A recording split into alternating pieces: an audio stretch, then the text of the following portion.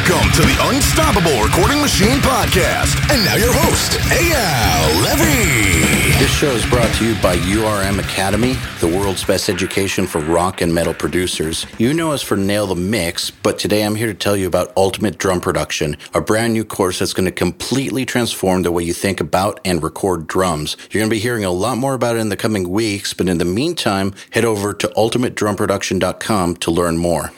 If you've been listening to the URM podcast, you know that we don't just talk to audio professionals on this show. We talk to anybody that we find inspiring, because we find that lots of the lessons that you learn just from being a successful, motivated person in any field translate to our world of audio. So you really can learn from anybody who's made their dreams a reality and who's basically made the impossible possible for themselves. And I'm saying that because today's guest is not a producer. He's actually a photographer. And it's somebody that I've known for over 10 years, and I've just watched him hustle his way into just having a great career. I saw him come up from nothing, and I've always just been blown away by his hustle, his work ethic, and of course his talent. His name is Alex Morgan, and he's a highly motivated artist that specializes in photography, video production, and branding. The name of his company is Alex Morgan Imaging, and he works in lots of different genres of photography, from wedding shoots to landscapes to working on political campaigns or great shots of bands. I mean, you guys probably know him from looking at any great photo of Gojira that's ever been taken, but he's also shot titans like Aerosmith, Marilyn Manson, Metallica, Slayer, Cannibal Corpse, and many more. He's also a killer drummer and just an inspiring guy. So without further ado, here we go. Well, Alex Morgan, welcome to the Unstoppable Recording Machine podcast. Well, Long time. It's been a while, man. It's good to see your face. Good to see your face, too. Yeah. It's been, like 5 years? Like, I saw you in LA at that Metal Blade thing, I think in 2012. The Metal Summit, something. I think. Yeah. Is that what it was? And Slagle invited me to that. And that was a trip. And I'm not sure if he invited me or I wormed my way in, but well, I find it interesting though, because I remember being at that, and then we stepped outside and kind of hung out and started talking, and you had brought up, I have this idea, and I'm going to call it, I think at the time it was Unstoppable Killing Machine. That's right. And you're like, I have this idea for this kind of package deal kind of scenario and this and that and whatever. And we kind of went back and forth, and here you are doing it. Yeah, well, I thought that I personally love the Unstoppable Killing Machine name. Right. But for a professional education company, it's kind of didn't work. Sure. So, sure. Now it's cool though, because you kind of, even the platform that you were discussing at the time, it's changed quite a bit than what your original thought process was in the first place. So it was more supposed to be at that time, it was still getting people to, achieve their dreams in audio and music and all that, but it was more of a one-on-one consultation platform. Right. And that's actually something that we do now as one of the perks of membership at the URM Enhanced level. But yeah, it's the thing that's interesting, and I guess for people who are trying to launch their own business or trying to find their place in the world, what's one thing that I don't talk about much, which is cool that you brought up, is that your first time trying something or your initial idea for something is not necessarily what you're going to end up with. And you need to be very, very flexible. Sure. And go with what, try your idea, see what works, get the feedback, and then don't be afraid to mold it to what the universe is telling you. Sure. What we realized very quickly when we tried to do those consultations is that nobody really wanted to pay for them over and over. So it wasn't really worth it. We would get a band to sign up and do 2 consultations, but after a while, it was just like, how can we can't turn this into a business. This is not going to fly. That's exactly what's happened to me, because originally it's like, I've always kind of been into photography and enjoyed it since I was a little kid, really. And, going from film to digital, and then like eventually digital cameras became digital video cameras. And then it turned into, if you, I don't know, I didn't go to school for photography necessarily. So it was kind of like, I need to learn the graphic design side of things. So it turned into like graphic design, photography, already something that I was messing with and developing. And then it turned into like branding and marketing. And now it's kind of what I do mostly, and how I really make a significant amount of my money. It's the full package. What do you need? Video, you need photos, you need, a logo that's, set in stone. And then you need to begin to kind of create a significant amount of content to kind of reinforce the brand that you're trying to create, rather than just hiring me to take a photo. Does that make sense? Yeah. And what's interesting is also, because I've known you for a while, I remember back like around when I first met you, and I met you because of how hard you hustle. Yeah.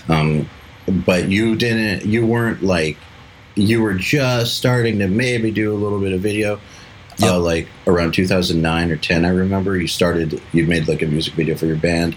Right. But I had already known you as a badass photographer at that point in time for a few years. And I do remember very, very clearly that then you started working with politicians on their campaigns. Yep. And you just kept on expanding what you could bring to your clients, rather than just staying in what you did in 2006 or 7. Sure. Yeah. And another thing was at that time too, the possibility of specializing and saying, I specialize in this kind of photography, or I specialize in this kind of anything, really. I mean, I felt specializing in something was really going to kind of pigeonhole me and put me in a position to just do the same thing over and over and over, which is kind of a nightmare to me, kind of have well, can you imagine, like, try to imagine 10 years later if you decided that you specialize in shooting pictures of metal bands. Right. And that's what, like, do you think you'd be in nearly the same position as you are now?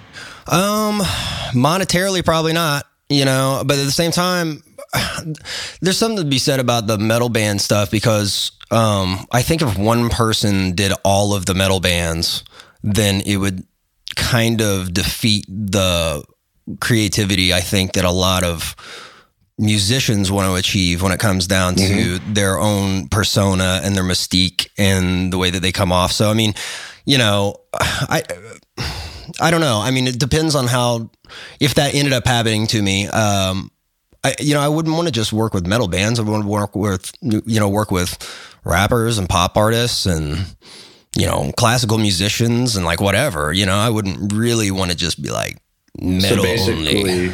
So basically you would have lost your mind.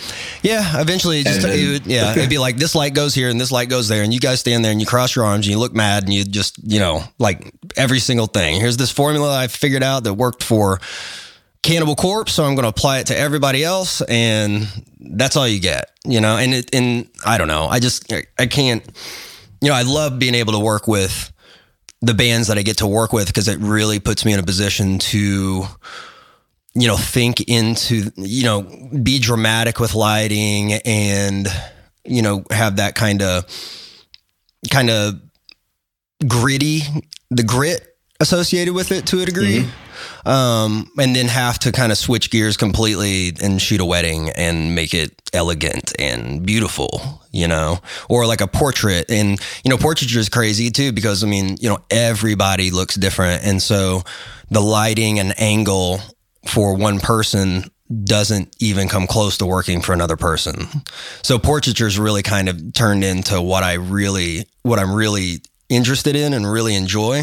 But I think if I just specialize in portraiture, it'd be the same thing. And I think I just probably get jaded and just end up showing up and be like, all right, here's a picture of you, you know? You see that with recording a lot too. And we encourage our students to, you know, obviously you're gonna be drawn to what you love, but you should not limit yourself to just the style of music that you listen to, because lots of people, I mean, I know of, like, for instance, a metalhead dude who now has won like 3 Latin Grammys, and he makes his whole living off of Latin pop, and he would have never imagined that. I don't think he even likes that style of music, but he's just really, really good at it. Sure. And also, you know, even if you're not working at the Grammy level, so you're just working on a local or regional level, I've seen lots of guys who just do metal or something, and it stunts their growth as an artist, and also financially, because by stunting your growth artistically or technically in the field of recording or photography or music, you're not going to keep on evolving and attracting new clients and new clients, and so they get bitter, they get jaded, and they just don't do as well as the guys that I know who are just great at recording. Right. They're passionate about recording, and they'll take on almost anything. However, of course, there's always like there's always the unicorns who are just like a genius at a certain style, and they happen to produce a band that got big. Like my partner Joey Sturgis, when Devil Wears Prada broke, and he kind of created that style, and that's what he did, and that's what he was known for. There are those cases, but it's rare. It's definitely not the norm. And there's something you said too. I mean, what we're kind of touching on right now, I think, is I say this a lot, especially to like younger kids, but then kind of bring it up to other people that are like, oh man, I want to get into photography, or I want to get into like whatever. Comfort, I think, is an issue with people now. Like now everybody's like, well, I think everybody's getting to this point where they're like, man, I just want to be comfortable, and that's cool. But you mean like comfortable in life? Like I don't want big things. I just want to be comfortable. I don't know. That sort of thing? Yeah, I think it's kind of different for everybody. Comfortable for me means like, I guess, not having to worry about, not being able to pay bills and things like that. I mean, that kind of takes like a whole significant weight off my shoulders to be able to kind of think clearly about exactly what I have to do. But I think what people kind of find is like nowadays with like social media and like all the video games and all the movies and all the access to all this entertainment, which people like us create, and I'm glad that everybody loves it. But as a creative person, the more comfortable you are, it seems like that's when your work starts to suck. Does that make sense? It's like you get into this niche, and then you kind of have to go all over the place and do all this stuff to finally find this one thing that, maybe that's your goal, but you find this one particular thing, like I was talking about, like specializing, and maybe your work doesn't suck, but maybe like your attitude towards the work eventually turns into sucking. Does that make sense? You get kind of bored. You get kind of, content. So I think being content and being comfortable for a creative person it's kind of like a band's music starting to suck when they become rich, or when they stop doing drugs. Or stop doing drugs or whatever. Yeah.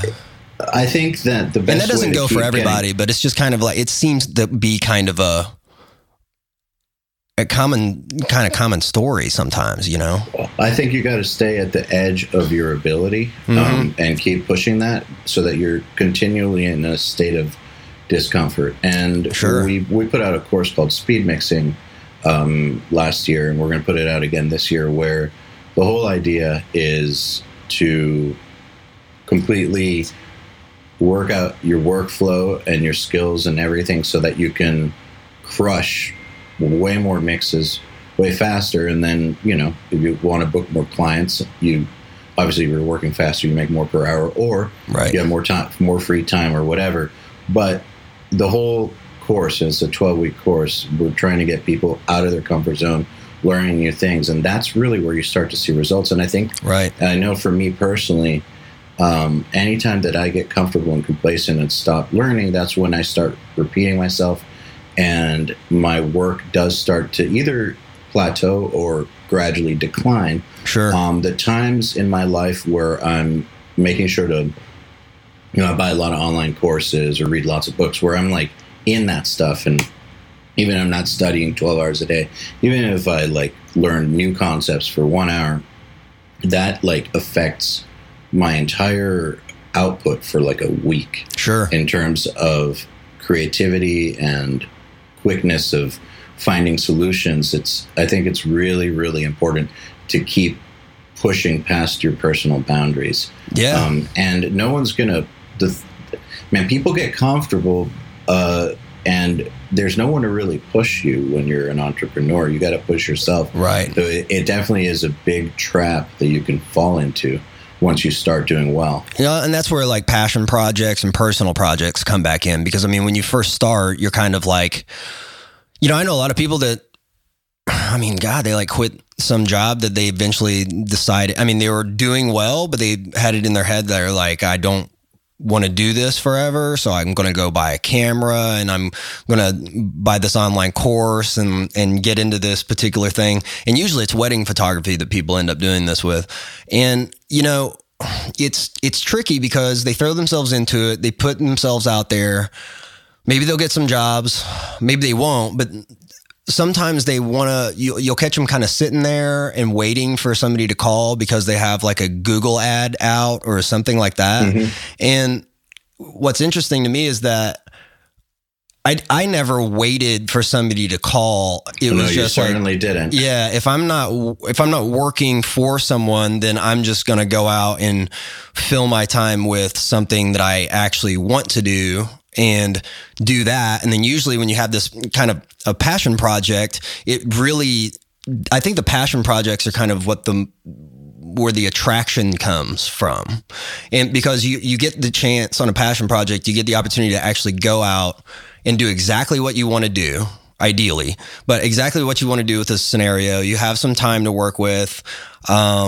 Hopefully you can find, if it takes some funding or like whatever, hopefully you can figure out, you just go work somewhere else. You get a job and make money just doing something just by making money if you have to fund it.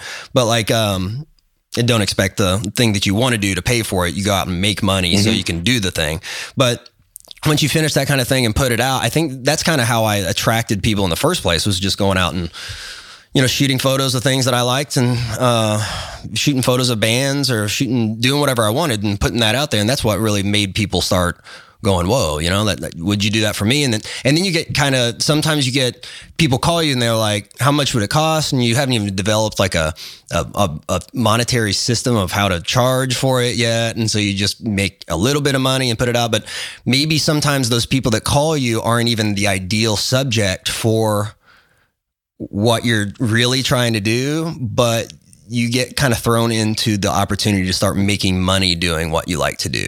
And I can definitely echo how much you did go for projects back in the day, especially when you were starting. I remember you would drive from Indiana to Atlanta or Arizona even, or Florida. Like if there was an opportunity to work, and even if there was very little budget, as long as we like made sure that you weren't paying out of pocket. Out of pocket or something. I remember that exact trip that you were talking about too, because that was the first time I ever got the opportunity to use social media. That was like MySpace, dude. Remember that? Like back does everybody remember MySpace? How can I forget? So, but the cool thing about MySpace was I remember when that came out, I was like, I was in a couple of bands, and one of the bands cut a demo and they're like, yeah, we can put this on MySpace. And I was like, whoa, what do you mean? And they're like, yeah, you can take this and put it online and then people can hear your music. And, I was just kind of that kind of caught my attention. I remember that one particular thing caught my attention. And then I realized, you can use this as a platform for photography too. And there's a lot of selfies on there and there's a lot of butt pics and like whatever people were doing at the time, but really if you honed it in and turned it into, here's my creative portfolio on this, this new platform, that trip that you were talking about, I remember. Where did it start? I think that we did. Well, I mentioned 3 trips. So which one are you talking about? Well, when I met you in LA, and then we ended up going to Phoenix. Yes, the Arizona trip. Yeah. And, but I remember, man, I think I was like in Florida and then did a job, flew to LA, worked with you, and then flew to Phoenix and worked with you again for a separate project. And all of those projects, I was just like, here's how much it would cost for me to fly there. And then people were like, well, I can pay for your plane ticket. You know, I wasn't really trying to make a profit. I was just trying to get there and do it and be there and see it. And, you know, especially at that time, I just needed to be around people that were inspiring and kind of in the same kind of work mode and same kind of creative drive that I was seeking, you know, because Indiana, and you know, I mean, it's not a bad place. I like Indiana, but I just wasn't like surrounded by inspiration at the time, you know, so I was seeking it out for sure, you know? Yeah, that also brings up something that, you know, comes up a lot. Lots of people are like, I live in the middle of nowhere. I'm trying to start a recording career. What do I do? And, you know, obviously you can make it on the internet these days. That is possible. But I mean, dude, FaceTime, you got to be around the people. Yeah. I have traveled for opportunity multiple times in my life, and I will still do it. And the people I know who have done the best have done exactly what you did too. And, you know, traveling, maybe you're not going to make a bunch of money, but you're going to be around the right people. You're going to be inspired to do better work. They're going to introduce you to their contacts. Like, these are the things you have to do. And so we encourage people who are first trying to get their recording career going, just work for free if you have to. I mean, you consider moving to a better market. Right. All those things. I mean, they're tough. You have to sacrifice stuff to make those things work, but that is what it takes. Sure. Well, I mean, you know, in FaceTime, I mean, all this internet stuff that's going on nowadays, people are just like, well, you know, I can Skype you, or I can do this, or I can do that. And there's so many people, and it's amazing that we can do this now. There's so many people that I've worked with for years that I've never met in real life, especially in Europe and things like that. But when you get to meet them in real life, it kind of creates like a significantly stronger bond. And like almost a trust. I mean, if your work's worth it, you know, if your work's good. But everybody has an opportunity to learn and get better too. But at the same time, you know, there's something to be said about an individual that is willing to take a chance and fly out and show that they care so much that they'll show up. You know what I'm saying? Yeah. It's intoxicating. It's infectious. And I can't. Okay, so as a photographer, if I'm not there, I can't shoot a photo of anything. You know what I mean?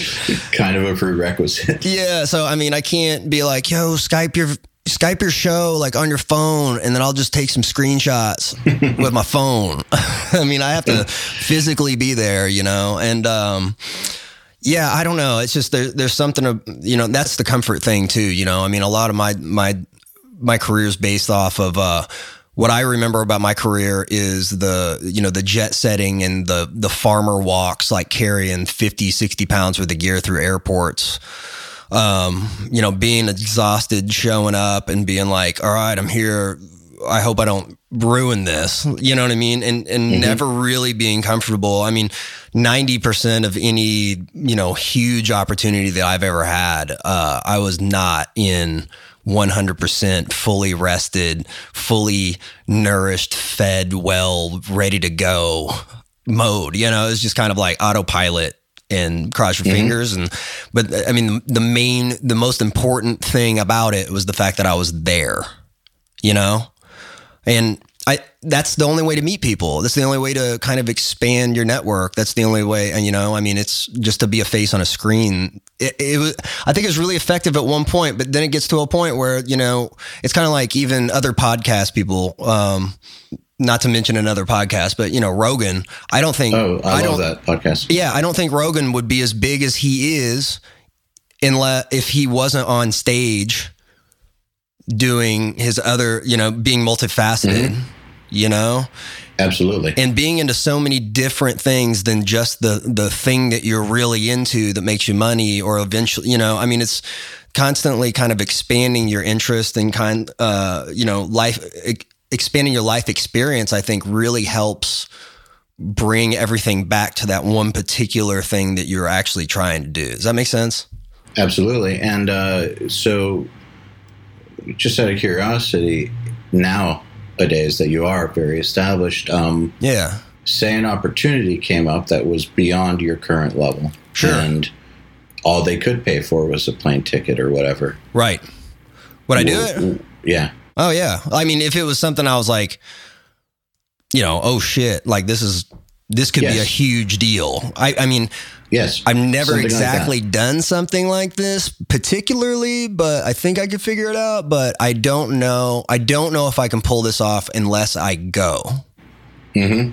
And that kind of, I mean, I recently had a job pop up that was, it was for, there's certain jobs that pop up that I call extreme photography challenge. It's like if there was a game show where it was just like a pile of gear and then like this random scenario, and it's like you had 5 people and you just got to pick 2 pieces of gear and then go. I think that would be kind of a cool like game show, because I always feel like I'm kind of thrown into situations where it's like I don't exactly know what to do here. Like right when they call me and go, this is what we want. And it kind of goes and you go into like kind of a research scenario where you're like, I've never really done this. So this particular job was for a jeweler. And they wanted me to photograph, and it's kind of like jump starting a rebranding campaign for a jeweler here that's pretty significant. And I had to shoot 93 pieces of jewelry. And this is a macro photography job. So that's definitely not something that, I mean, I've shot photos of like bugs and details and butterflies or whatever with the macro, but it's not very often that I really use this. And I went into it like, I accepted the job and then went back and was like, oh shit, like I really need to like figure this out, because I can't show up, because I had to like literally set up in these people's office and be like, hi, how you doing? I'm going to shoot all of this like right here next to you while you watch me. And so I put probably 12 hours of pre-production and borrowing people's jewelry and really finding out what works, what doesn't work, and like learn this whole new process called focus stacking, where in Photoshop, like I have a rail system that literally I put my camera on a tripod. And I literally have to, instead of like focusing, I'm literally moving the camera forward, and that changes the focal plane all the way through a ring. So imagine like a ring is like a circle and I'm shooting the big diamond in the front, but they want a finished product that's, the entire ring's in perfect focus, which means that I have to shoot a photo of the front of the ring, like the diamond, and then midway through the ring. Because the focus is so shallow in macro photography that only one little pinprick point is like in focus per photo. So each one of these rings that I was shooting, I had to like shoot the front of the ring in focus and then move the camera forward barely, and then take a remote so it didn't move the camera, and then shoot another photo and basically shoot the focal plane of the entire ring from the front of the ring all the way to the back, which sometimes would be like 15 photos just for one ring. And then go into Photoshop and then merge all 15 together, and hopefully everything's in focus, kind of thing, And then I ended up having to call, doing all the Chimera stuff up in Cleveland. I met a girl named Jocelyn that all she does is photo retouching, and I called her and was like, I got this job, can you help me out? Focus stacking, do you know anything about it? And she's like, that's all I do. And I'm like, amazing. So she recommended this new software called Helicon Focus, because Photoshop, it would take 35 minutes to render one picture, and I had 93 products to do, and I had to get them turned around in like a week. You know what I'm saying? So, I mean, it turns in, sometimes these jobs, the jobs that you don't necessarily know what you're doing are the most exciting ones, just because of the fact that you don't even know if you can pull it off or not, Yeah. And they would have never hired me again if I would have ruined that job, and in the end they're real happy, and, but it's saying I was sweating bullets through the whole thing, you know what I mean? And that's the most satisfying part about it, So 12 hours of pre-pro. And I didn't get paid for any of that. You know what I'm saying? Usually I work pre-production into a budget, but this was like, I can't charge them for pre-production because I really don't know what I'm doing, and I'm not going to tell them that. Yeah, of course. But point is that you did whatever it took so that you wouldn't walk in like an asshole. Right. And waste their time. Absolutely. And embarrass yourself. You did whatever it was needed to learn the skills before you walked in. Oh, totally. And failed miserably multiple times before I went into actually start production, you know? So that sounds kind of fearless, but at the same time, like a very calculated risk. Like, right. This is risky. I could fail at this, but I'm going to soften that by doing as much preparation as I possibly can. So right.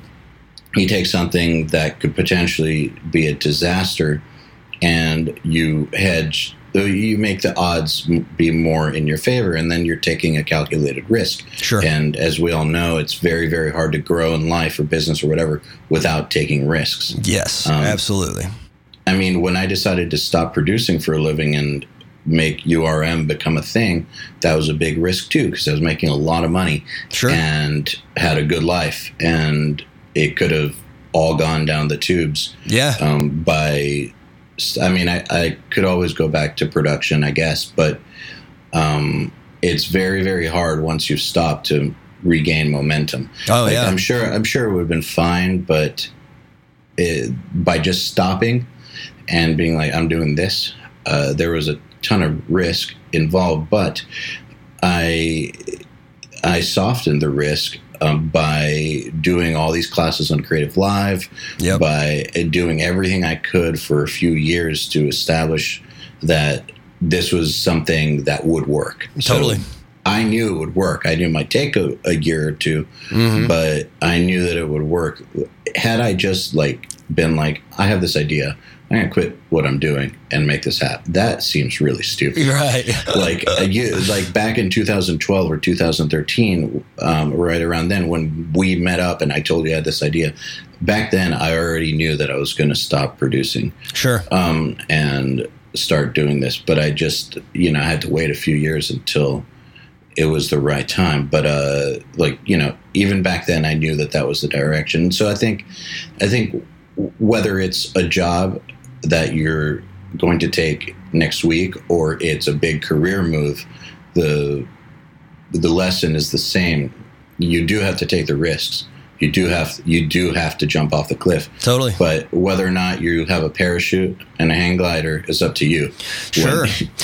And there's another thing to it too, where you entrepreneurially speaking, when you start, and I don't even know if entrepreneurially speaking is like a real set of words, but I'm going to use them right now. But there's something to be said about when you first start and you have no work, right?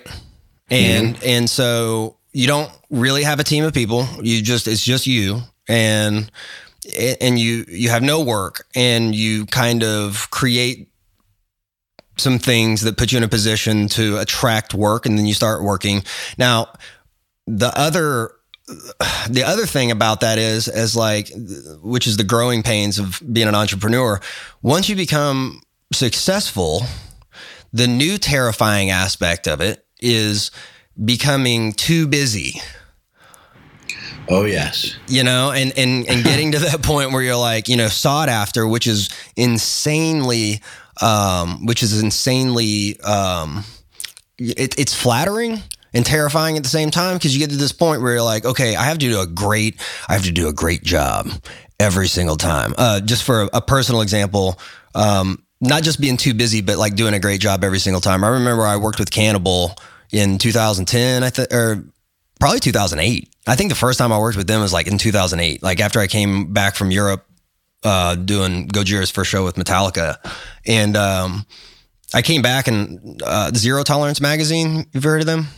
Yeah. And so I think their editor calls me, and I'm in Evansville, and I get a phone call, and they're like, hello, is this Alex Morgan? I'm like, that's, it's just one of those, like, this number from, England or London is calling me. And I pick up, and they're like, can you fly down to Tampa, Florida and shoot photos of Cannibal Corpse, please? And I'm just kind of like, oh, I remember that. Yeah. I'm like, are you kidding me? It's kind of, mind blowing. So I go down there and do it, and we hung out and had a good time and met everybody. And then afterwards, a couple of years later, they hired me to do the photos for Torture. Right. And so, we figured out a budget, got me down there. We hung out. We went to these places. There was there were certain things that I was like, I think it'd be cool if we did this. The band was like, I don't know. It could be really, really cheesy if it doesn't work out properly, kind of thing. You're like, well, just come on, man, just hold this thing and just do it. And if you hate it, then whatever.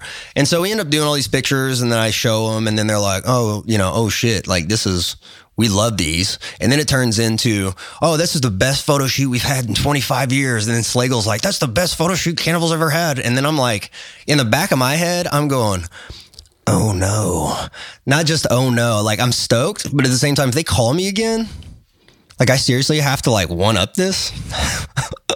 That is terrifying, but it's an interesting scenario. Yeah, right.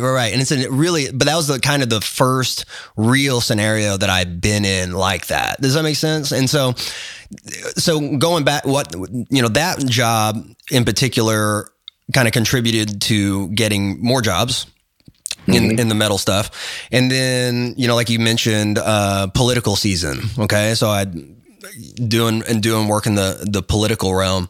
I fell into that because I was in marching band in high school, and I was lead snare in high school. And my buddy that was second snare ended up being political. His name's Reese Collins. And, he ended up going to school for political science, moved out to Arlington, Virginia, and was working with these campaigns. And he calls me kind of out of nowhere and is like, hey, my mom saw your website and said that you're doing a really good job, like with photography. Do you think you could shoot photos of these politicians? And I'm like, sure. And he flies me out. We do 4 politicians in 2 days, 2 12-hour days, come back. And I've been doing it for 10 years now. And so in the realm of the normal production scheduling of my year, I might be, booked, and then get, during the campaign season, these people call me last minute, dude. Can you be in Savannah, Georgia? Like, it's like Tuesday. Can you be in Savannah on Thursday? Or something? And it's like, sure. And then it turns into literally shooting almost every day. You know what I'm saying? Like in the beginning of my year, I really don't know what I'm doing. And then towards the middle of the year, it's like I'm shooting every day, which means that I have to be like editing all of this also. So it kind of stacks up, and you have to figure out you have to solve this new problem. Man, I can totally relate. Time management is such a huge part of being able to, once you do experience some success, if you want to keep it going or grow beyond that, you have to take on time management. And I learned this the hard way back when I was in Florida. So because basically I was assisting the guys I worked with at Audio Hammer, but then I started getting my own bands too. And so before you knew it, it went from a very light load to me. It's nicotine, by the way, bro. Just saying. Me having 5 to 10 projects a month that I needed. Right. Some of them I was producing, some I was mixing, some I was just assisting. Right. But like 5 to 10 bands a month. And at first it was like 1 or 2. And it just kind of happened suddenly. So it got to the point where stuff was stacking up and stacking up and stacking up. That's when I called John Douglas and started delegating stuff to him. And he was cutting drums and stuff like that, right? He was editing drums for me, that I recorded. And so like at first it was really stressful for us because there was so much work and shit was getting backed up. But we figured out a system where of how I would send work to him and he would get it back in time. And and there's no book for that. You can't go buy the book that like tells you how to do that. You know, but I'll tell you that doing that was crucial, and the learning how to delegate was crucial, and those skills have carried over to now. Now, now I have a lot more on my plate than I did back then. Well, and that takes letting go of stuff too.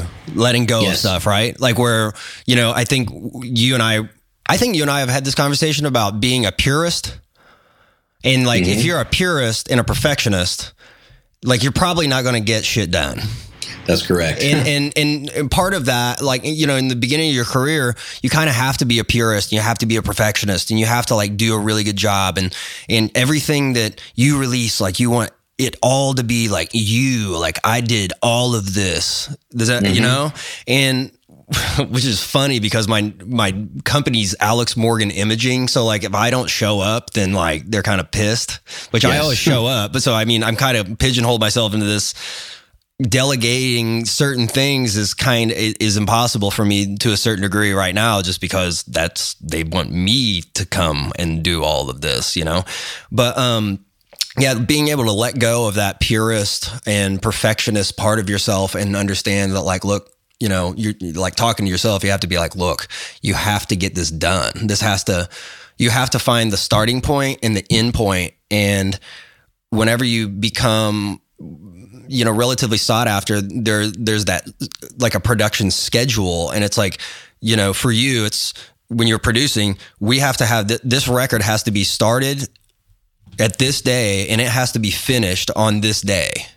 You know? Yeah. And when you've got we don't care if you have 4 other bands. Yeah, right. And if you have 4 other bands going at the same time, that means that, you know, all of these production schedules stack on top of each other, and then your brain's like kind of all over the place. And, you know, that's when you start learning that you just have to let go. You just have to let go of certain things and trust that, you know, you just pray that like you're working with the right people, right? And that and those right people have to kind of get a grip on your vision, right? You know, so I mean, they have to, you know, people to edit for me, which is extremely rare, but they have to really know how I would think about this particular scenario, you know, which is the most difficult part about delegating, especially for imagery, you know.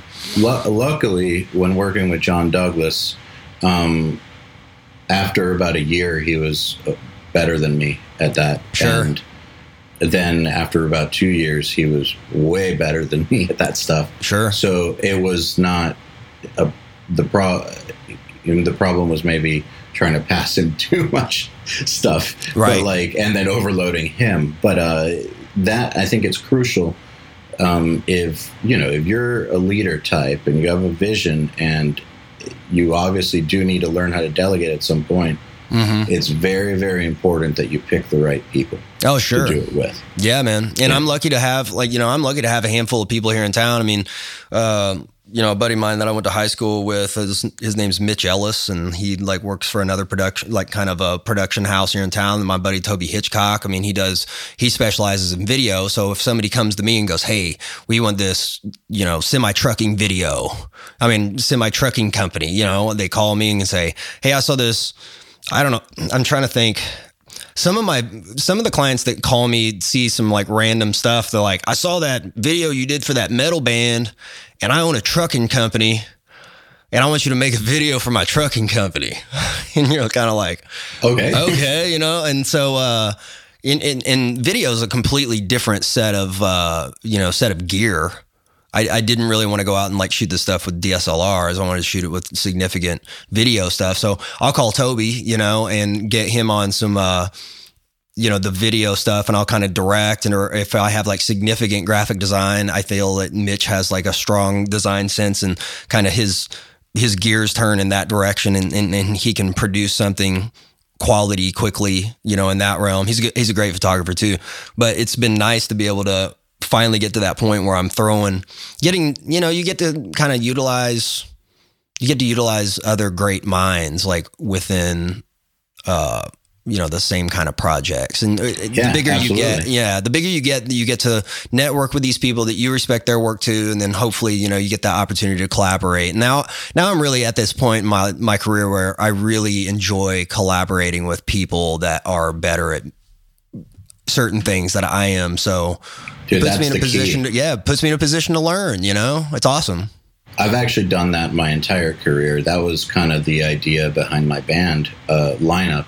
Was I wanted to get a bunch of dudes who were better than me technically, and I did. Because I knew that I was pretty good at writing. Daath was pretty good.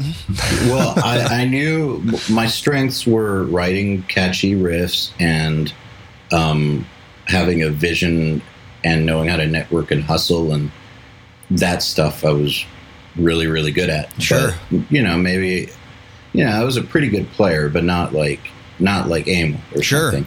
And so I just figured Nobody really is, though. Yeah, exactly.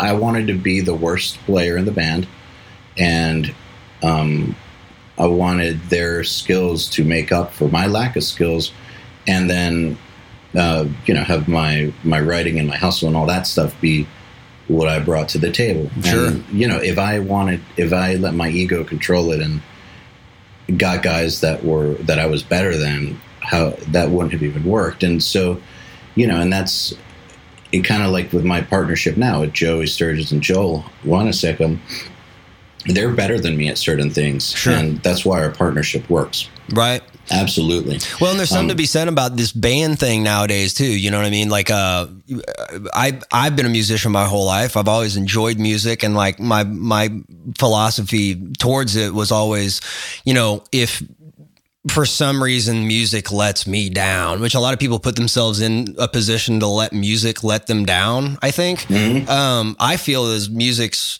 this amazing thing that if you learn how to do it, you're lucky to even have the ability to even come close to even making anything sound good. Let me interrupt you for a second and just let everyone know Alex is a drummer, and an actually awesome drummer. Well, thank you. Actually, like a really, really, really good drummer. So, well, yeah, and so I mean, so it's not just like that you kind of played music; you actually got really good. Yeah, I got like obsessed with trying to, kind of. And when I met my guitar player in the band that I was in at that time, Deliver Us From Evil, which I finally got our stuff back up on Spotify again, which is kind of cool, so people can actually search that. But I'm not even trying to like make any money off of it. So if you search it, cool. And if you don't, then who cares? But like the guitar player in that band was phenomenal. Yes. When I met him, I was just like, holy shit, and it kind of lit a fire under me, and really, we kind of went back and forth and inspired each other to kind of get as tight as we possibly could.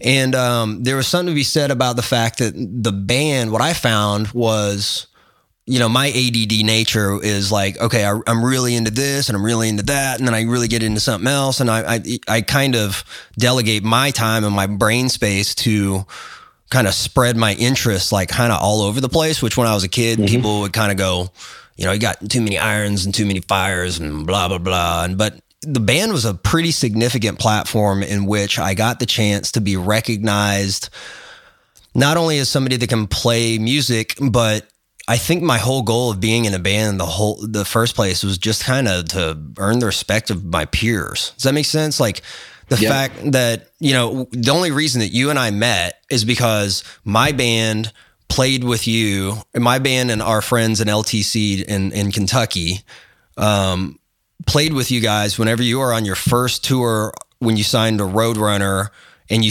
didn't even have Sean. Like Sean wasn't in the band, and Kevin wasn't even in the band yet. Oh God, those days. I know. And so 2006. But we played together, and we were, I remember all of us kind of hanging out afterwards and talking, and you guys were like, you guys are definitely like the best band we've seen so far on this small tour that we're doing, kind of thing. And we just and we hit it off, and it wasn't like I wasn't expecting anything from it. It was just kind of like that, like, you're awesome, and I'm glad that you think that we can hang too, kind of thing. We're putting a lot of time into this shit, so hopefully certain people give a shit. You know what I mean? And it kind of turned into a bonding scenario. So the band really turned into a platform where like people saw that I was kind of considered me a player. Because I mean, you can be a drummer, but like being a player means like you can really play, significantly. And there's that respect thing that kind of goes back and forth. And I think that really helped. The band was a platform for me to like really connect with a band like you, and a band like Chimera, and a band like Gojira, and a band like, Cannibal, Hate Eternal. I mean, all these bands that I'm working with, I mean, it's insane to me thinking back, like my 12-year-old, 13-year-old self would look at what the people I'm working with now and go, what, Holy shit. It's funny that works in production too. That's one of the things that I always tell people who want to grow their production career is get a band together and make it really, really good. Right. Because if you don't have clients, you can at least make your own music sound incredible. Exactly. And you will network with people. They'll hear your stuff, and if you make your own stuff sound incredible and your band's badass, they'll at least take you more seriously, and you'll have the opportunity, just like that gave you the opportunity to convince me to be like, let's give this Alex guy a shot with photos. Yeah. No, totally. Yeah. And like, and it was interesting too, because I mean, I think what happened was we ended up doing some shows together, and then we stayed in touch, and then it turned into, what happened? I mean, I remember. Man, I don't remember. Well, there's what happened was I ended up coming back from some crazy ass trip, and I think what happened was that the only reason I even got into this live photography concert stuff was because Louisville was a pretty significant market for my band, and so my band met all the promoters and all the people that would like book in Louisville. And then I also met this other dude named Brendan that like runs, I think he runs like, it was like Metal Armada or something like that. Yeah, Metal Armada was like the Facebook page and the MySpace page, and he kind of runs this social media platform, like runs it and works with Machine Head and stuff like that, I think, sometimes. But he was like, do you want to shoot a show in Nashville? It's Lamb of God, Gojira, and Trivium and Machine Head. And I remember being like, well, yeah, you know, and so he's like, all right, well, you got to go. There's this venue called City Hall in Nashville. And so I ended up going and had no expectations, didn't even know if I was going to get in. You know what I'm saying? I go there, I'm there 2 hours early. I'm sitting on the back steps, and, you know, I hear Gojira like warming up. And I remember being like, they played that song Ocean Planet. And I remember hearing their sound check and going, holy shit, that sounds so like not just better than the record, like, and not that the record didn't sound good, but it was better like this, than everybody. Oh my God, it was like my spinal cord like froze and was like, I don't know, it's just kind of a goosebumps kind of moment where you're like, holy shit, like I did not expect, I didn't know what I was expecting, but I didn't expect that at all. And so I'm hanging out and hearing this stuff, and then I'm just sitting there, nothing's happening, and then I look down. This guy sits down in front of me on these stairs, like next to the venue. And I'm like, hey man, do you know what time it is? And I think my cell phone died or something. And so he spins around and he's like, can you speak a little bit more slowly? You know what I mean? I was like, oh, are you from France? And he's like, yeah. I was like, are you with Gojira? And he goes, yeah. And it turns out it was Richard Gamba, which is their former manager. And so we end up talking, and I shoot the show, and, you know, all of a sudden like Phil Dimmel walks out and he's like, is Alex Morgan out here? And I'm like, yeah, Phil Dimmel. Hey, what's up? You know, and so he brought me in, and then it was like, here you go, here's your pass, and took off and did the thing, and I shot everything. At the end of the night, Gojira's manager gave me his card, and then the photos weren't even that great because like I was shooting with like a Nikon D100 or something like that. I mean, it was like the first like digital DSLR that really came out. It's like it's more of like a $2,500 paperweight now. Does that make sense? And so after that happened, they gave me a shot to come out to St. Louis at Pops and do promo because nobody had shot any US promo yet. So I did all this promo stuff, and then that went out. And once I started working with them, and you were like, you know, I think you had just gotten Kevin, and like you guys were doing like Ozfest or something. And so I went up to Indy and like shot photos of some of the Ozfest stuff and hung out with you guys. And then Gojira opened for Metallica in Arras, France in 2008. And I hit up Richard, their manager at the time. I was like, yo, if I fly there, can I photograph that show? You know? And he's like, well, absolutely, you know? And so, I remember talking to my parents and being like, this was like kind of the most significant, like, hey, so there's this thing going down, and if you can help me get there, then I'll just see what happens. They were supportive, thank God. And I got over there, shot it, came back, and the promotions that kind of came off that, I think kind of showed kind of everybody what I could do. And then I remember having a conversation with you on the phone after all of that stuff going down, and you were like, if anyone wants to see these photos, we're going to put them in the show notes on our website. Oh, killer. Yeah. So, because these are great photos, and I think that people should see them. But all right, so we talked on the phone. Yeah. After that, you know, I know that there's a little bit of buzz going on, not just kind of underground buzz about me, but not really like super blown out there. And I think you had reached out and you knew what I was doing, and the Concealers was getting ready to, you're going through production, I think, with Concealers are going into pre-production for Concealers or something like that. What year was that? What year is Concealers? 08. Yeah. So that was going down. And I think that you had already had some photos taken, and that just wasn't the direction that you were wanting them to go. And you wanted me to come down and kind of change things up a little bit, And you sure as fuck did. Yeah. Those photos are great. Yeah. So, I just posted those on Instagram, by the way. So if you go to I shared all those portraits like on Instagram, just so there's like a direct reference to kind of this story that we're talking about.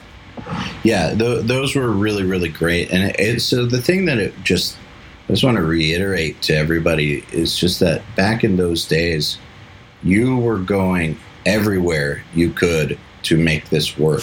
Yep. You were doing whatever you could to make the opportunities bear fruit. Well, in the meantime, I was at home shooting weddings, right? Yep. Shooting weddings and shooting anything that anybody, anything, obviously like people start shooting photos and they get a camera and they want to like use the camera to like meet chicks. And that was like the opposite of like what I did, because I knew that there's this term out there, like if you shit where you eat, you're probably not going to eat very long. It's not going to taste very good. It's not going to taste very good, and it's not going to keep happening. So, there's something about, shooting weddings, being respectable, the scenario, there's definitely like opportunities to like ruin a career at a wedding if you get drunk and do something stupid. So it was so fragile to me and so important to me that like, everybody was like happy with my work because I knew that money would come, and then I could take that money and go take a risk with it. And that's all I did, like, was just lowest overhead possible, having roommates and taking the money that I made, paid my bills, and then went wherever I could to, expand the opportunities, When's the last time you had a real job? Oh my God. Give me a second. Back then, I was working, I was a pasta chef at a Italian restaurant here in town called Biaggi's at one point. I was like one of my roommates was running a restaurant called Tin Fish, and I was like working as a host and like would wait tables every once in a while. I did some part-time construction stuff with people, mostly just carrying shit around and like, doing whatever, odd jobs, running, gophering for them, whatever it took. But I can't remember. How long has it been? 12 years, probably 10 years, probably 10 years. Yeah. At what point did you stop doing that? Like when I didn't have time. Making enough? Oh, so basically up until the point where it made no sense. Yeah. Photo stuff was just getting in the way of my real job and was putting my real job at jeopardy. But the money that was coming in was pretty much averaged out. It's not like I had like money in the bank after I was buying the gear that I needed and like spending money on traveling, but then, figuring out all the taxes and like figuring out how to like write things off. Yeah. It kind of turned into this, if I make money here and then I make money here by tax season, I'm kind of screwing myself in certain scenarios. So I need to just quit this quote unquote real job, because really it's just kind of eating. If I had more time, I'd be able to shoot more now, So it's kind of an organic transition where it wasn't like I'm going to quit this job and hope for the best. It kind of, I was working, I think I was in 3 bands at that point, like a cover band that would actually make, a lot of people are like, screw cover bands, bro, because like it's not cool to be in a cover band. It's like, they get paid. Dude, I made like $300 a night in certain scenarios where it's like, if you play a weekend, you come off at $600. I mean, as an individual, can you do that in a original metal band? Probably not. They got to be pretty big, in order to do that. So, all right. So you waited until the time was right, and my dog is just about to bust open my door. What up, dog? What up, dog? She's figured out how to open doors now. Oh, she's smart. German Shepherd. Too smart. Yes. People always ask, like, how do I balance this with a real job? How do I get to the point where I can quit my job?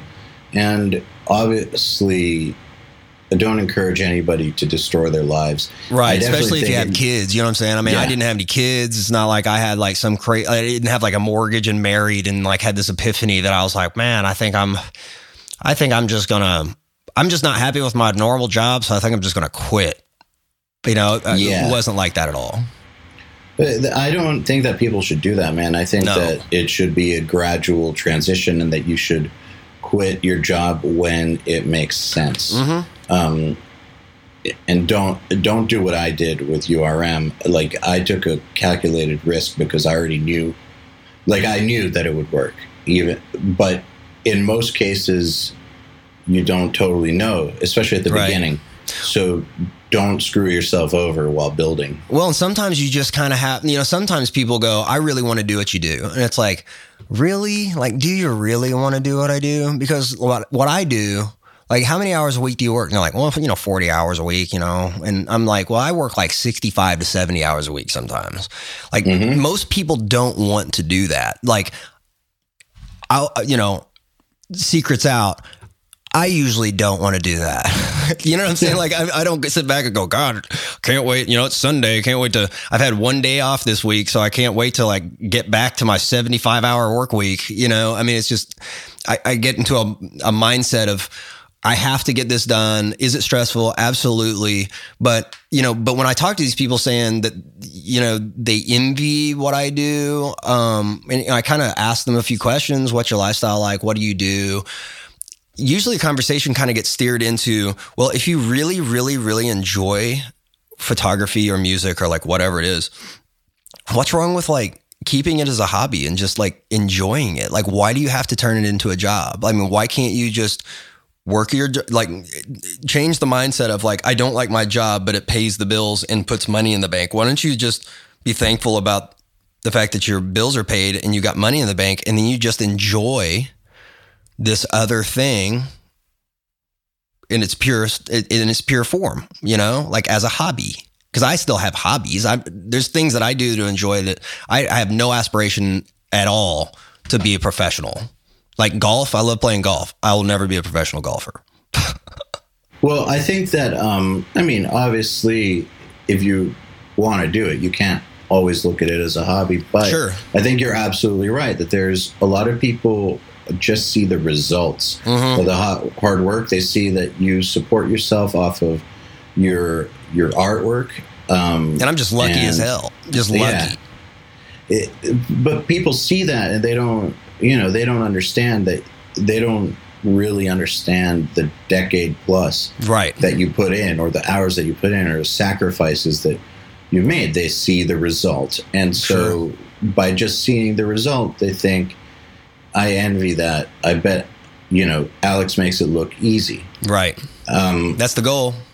That is the goal, but it's not always the reality. Sure. The reality is, like you said, you still work 65 to 75 hours a week. Yep. In my busy time. Yeah, my busy time of the year for sure. The thing is, I think that those people who say they envy a certain job or lifestyle, the ones that I've seen actually transition were the ones who had their 40-hour-a-week job and then spent another 40 hours a week developing the hobby into a profession. They didn't sit there envying other people. They actually just did the work. Right. And there's something to be said about the envy part too, because I mean, like, the art world's full of like envious and jealous, envious people and jealous people. And I mean, obviously, we've all experienced, it's a natural human emotion. I know. Right. And so, but there's something to be said about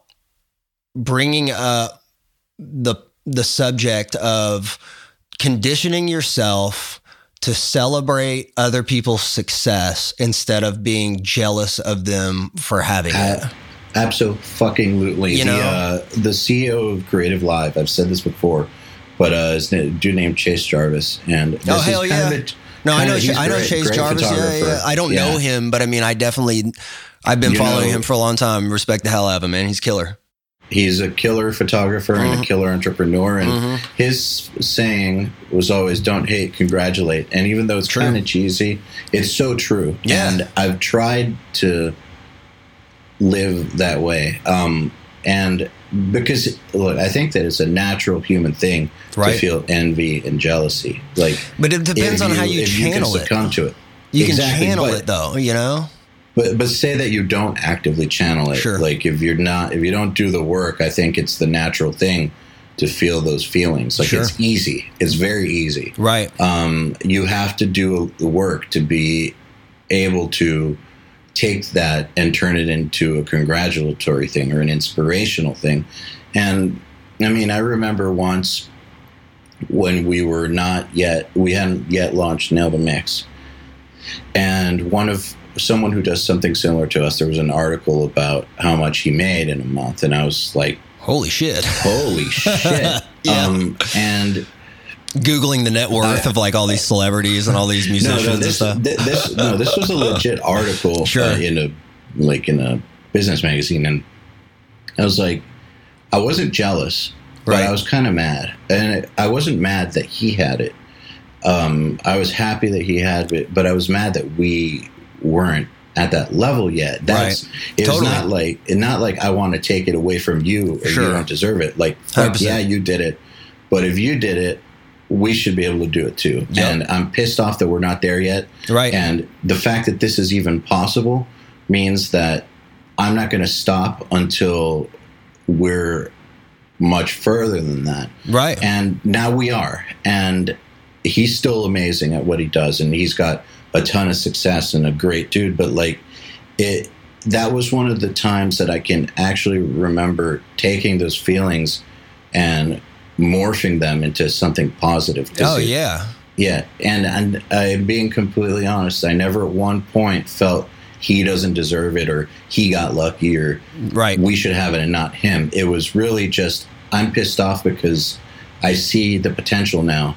This is real. This is possible, and we don't have it. Well, you used it as a motivational catalyst. Like, I mean, you know, you kind of, and I do the same thing. You know, when somebody like has, I don't really think that I'm jealous of people's photography necessarily. It's not even like a jealous thing or envy thing. It's like this, how did they get access to that? Does that make sense? I mean, so my life isn't really based on like the photos. I mean, if you have a good skill set and you are confident in that you can produce a quality image in most scenarios, lighting scenarios, or like whatever, you know how to use gear to kind of manipulate what you need and blah, blah, blah, blah, blah. None of that shit's worth anything if you don't have access to any of it, you know? And so there's certain times where I'm just like, damn, you know, like, why does that person have access to that and I don't? You know, there's sometimes where like I see people that have access to certain things and I'm like, God, like if I had access to that, like I just know that I would just clean up. So, but I can't like, you know, I can't like get online and be like, man, you should hire me, man, because like I'll see what dude's doing and you know, like you should, like you don't even know, like if you put me in that scenario, like you don't even know. I think that like really where that kind of comes in. If I had like when people do that, but if I had like an agent or something, like that's where the agent would do. Like the agent would be the person like kind of going, hey, you know, I represent this person, and that's, I don't know, it's kind of weird. But at the same time, you know, I kind of also have trained myself to just go, well, that's theirs. Like I have to make mine. Like that's, I'm not going to get access to that. Like that dude is their friend, and there's nothing that I can do to be a better friend to those people than that guy is. Does that make sense? Absolutely. Yeah. And so I've trained myself. You respect that he carved out that spot in the universe for himself. Exactly. Yeah. And that's taken. And if somehow, like, I mean, I get an opportunity to do it, that's great. But at the same time, there's absolutely, you know, I've removed that, like I've completely removed, because it just wears you out. It just like, it wears you out. It's amazing how much energy people put into like jealousy and envy. It's incredible, man. And if you really, really wanted that position or that access or those types of opportunities, you need to be focused on the task at hand, which is getting better and networking and all that, all the good stuff. If you spend your time on jealousy and envy, like you said, you tire yourself out, and you're not focusing on the thing that will actually get you there. Right. And appreciating what you already have, like, going on right now, and like, I mean, in really trying to do the absolute best with what you have to work with right this second. And figure, just kind of trying to find like a positive place in your head, because I mean, it's a hell of a lot easier to like be creative, and it's a hell of a lot easier to like be productive when you've got kind of like a clean, kind of not clean conscience necessarily, but like just kind of just respecting the fact, respecting your place, like respect where you are right now, respect where they are right now, and just, kick ass where you are now, and just put 10 more years in, see where you are. I've had that kind of shade thrown at me a lot, and the way I see it is, so when my band got signed to Roadrunner, there were a lot of bands who were in our area who were like, AL's dad bought that record deal, or, stuff like that. And it's like, you can think that, but that is so not the case. But you can think that. And then, so those same people, then when I got to Audio Hammer, were just like, oh, he's just riding their coattails, blah, blah, blah. It's like, you can think that, but I worked my way into that. And then, so what are they going to say now with this business that I started that's crushing it? Like, what, someone gave me that too? Like, and those same people are nowhere. Sure. Their career is in the same exact spot that it was in 2006. Or they quit. Or they quit, exactly. And haters disappear eventually, dude, which is like, so interesting. I never understood. It's like, you don't know me. You don't know how much work went into this. Like, you're wrong, first of all. But like, why do you even care? How about focus on your own skills and your own network and what you're doing for other people? But you almost have to just channel them out. Opportunities. Well, those people though, like 90% of the time, those people, you can't even really have like a, you can't have a conversation about what they need to do. What I mean? Of course not. Because they're like, obviously they already know what they need to do, and that's what they're doing, and that's what they're going to keep doing, and that's fine. And I'm going to just keep doing what I do, when it comes down to Daath, dude, like, I mean, anybody that saw that band knew that band was badass. I mean, it's just kind of a given. I mean, the times that I got to see and got to share a stage with you guys even, I mean, it was like it's so motivating. Like, I mean, we worked hard. And what's so cool about those times too, where it's like none of that shit had anything to do with money at all. Like, it had nothing to do with money. And it had to do with, the respect of your peers and like the same kind of thing, and like, and my goal was, when we got those opportunities to play those dates with you guys, my goal every single night was to put on a performance that made you guys want to get on stage and absolutely like crush everybody. You know what I'm saying? Well, so, and what, by contrast to what I was talking about earlier, right? Back in those days when we met you guys, for instance, and we were just signed, and you guys weren't signed. You guys didn't give us any of that shade. No. You never gave us the, did Roadrunner buy your gear kind of comments. Like, back in those days, we would get, when we did those tiny tours. Sure. Like, a lot of the bands would be like, did Roadrunner buy you those racks? It's like, no, actually, I recorded some bands. Right. And then instead of putting that money in my pocket, I bought the band some gear. Or also, actually, I took out a loan, and I'm going to have to pay this back eventually. But well, there's something to be said, though. Like, what I like to do is when people have these assumptions, like when they're presumptuous towards like what they think, like how I got whatever I got, I like to play into that. So if it would have been me, if they'd been like, hey man, did Roadrunner like buy those racks for you? I'd be like, yeah, man. Get signed to Roadrunner, bro. Like, everything's taken care of. It's crazy. Like, all I drink is Fiji water now, bro. It's sick. They send it to me by the case. Rockstar energy drink. I mean, I get it. If I got signed now, I get them to send me Voss, cases of Voss sparkling. So, If you're like most producers, you're dialing drum sounds the old-fashioned way, by trial and error, swapping out drums, heads, and mics until you finally find something that works, oftentimes for several exhausting and tedious days. Sound familiar, right? I know I have spent up to a week getting drum sounds in the past before I knew some of this stuff. So guess what? It doesn't have to be so painful. Ultimate Drum Production is our brand new course that teaches you the scientific method for dialing in the perfect drum sound on the very first try. Exactly, the first try, not the 100th try.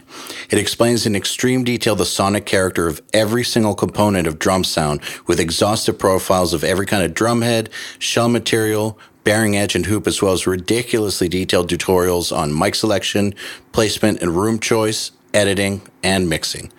And when you understand drum tone at such a fundamental, insanely deep level, it's like having a set of tone Legos you can use to easily build the sound you hear in your head. You don't need to guess and check. You just assemble the building blocks however you want. To find out more and get access to exclusive pre-order pricing, head over to ultimatedrumproduction.com/pre-order, and we'll see you in class.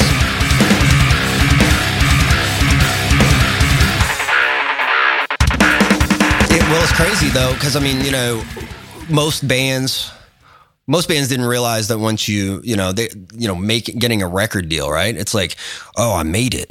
Did you?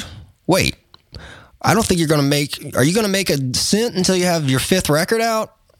I mean, they don't realize that it's kind of like, it's like, I own a house. Okay. I bought a house, which is killer. Did I pay for it in cash? No. You know what I'm saying? So when you get signed to a record label, wouldn't you consider like a record label like the bank? And like it's like the bank, and really it's just the beginning of, really it's just a continuation of the hustle. And it actually gets a lot harder when you first get signed, because not only are you unknown, but you're unknown and there's a ton of pressure on you. And that's when you really discover if you got what it takes. And it's have you made it though? Have you made it like whenever you first get signed? Right. And really Daath never made it, in my opinion. So being signed for years, doing all those tours, we never actually made it. We never. And that was a crazy time too, because it was literally the music industry literally went from, if you were signed in like 2001, 2002, you probably had an opportunity to like get out there like when there's still a little bit of money left to go around. Well, we got a really good deal. I think we were on the tail end of labels like Roadrunner putting a lot of money into something stupid like a death metal band. So we had a good ride, but even with the good ride, like we didn't make it. It never caught on big. We never made any money. And eventually had to move on. That's on the labels though. The labels kind of had to figure out what to do at that point too. Because I remember kind of the point of one significant meeting that you and I attended together at one point. The main discussion was, what the hell is everybody going to do now that everything's completely different? Everything was totally different at this. I just remember this one point where it was like, it's not the same anymore. Like, you're not going to be Motley Crue anymore.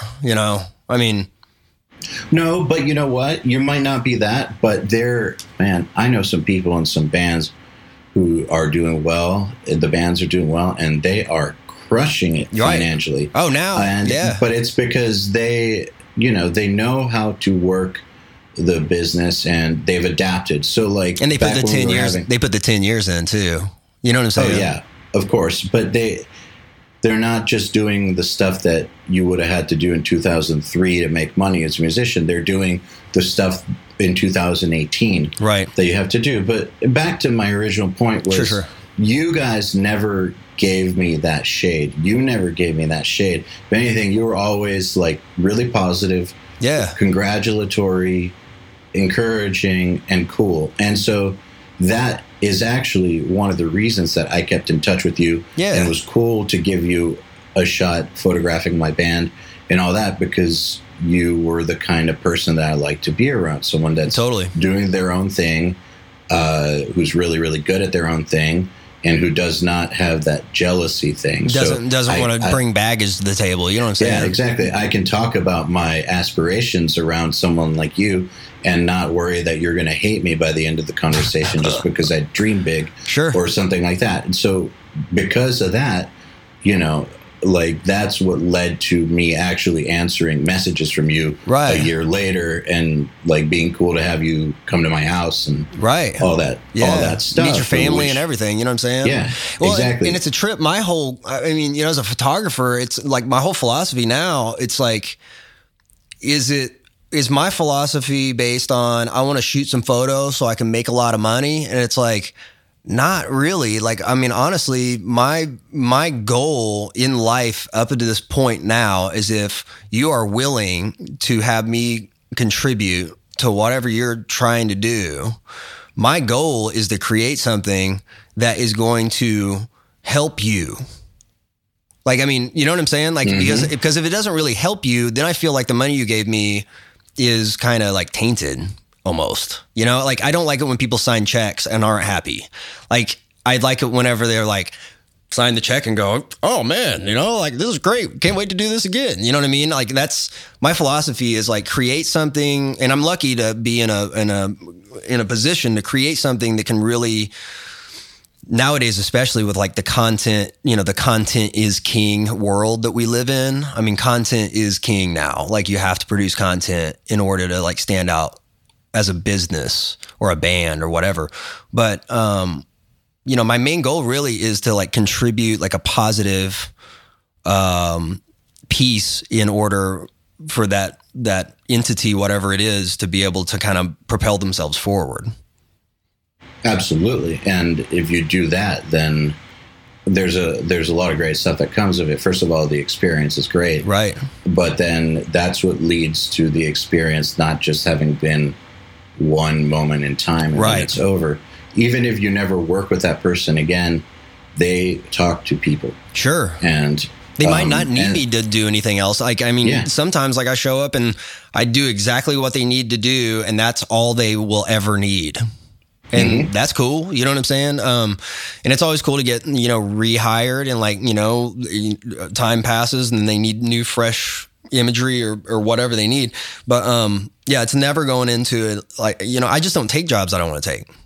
Yeah. But, you know, like, I think that the thing about making other people's life better, giving them the thing that they could use to propel themselves forward, regardless of if it equals a booking in the future, just because that's what you do, just making that a habit, making that your mindset that I'm going to make, this situation is going to be better. I'm going to walk out of it with a better situation than when I walked in. That's kind of what we try to do for our students as well. Sure. And that, I think, is what really, really works. And I think that it also leads to a lot of fulfillment on the job. Absolutely. Which is what leads to being able to still do 75-hour work weeks a decade or more into it. So, like, these things are not just important for financial reasons. They're important for fulfillment reasons. And that's important to not, so that you don't burn out. Right. Because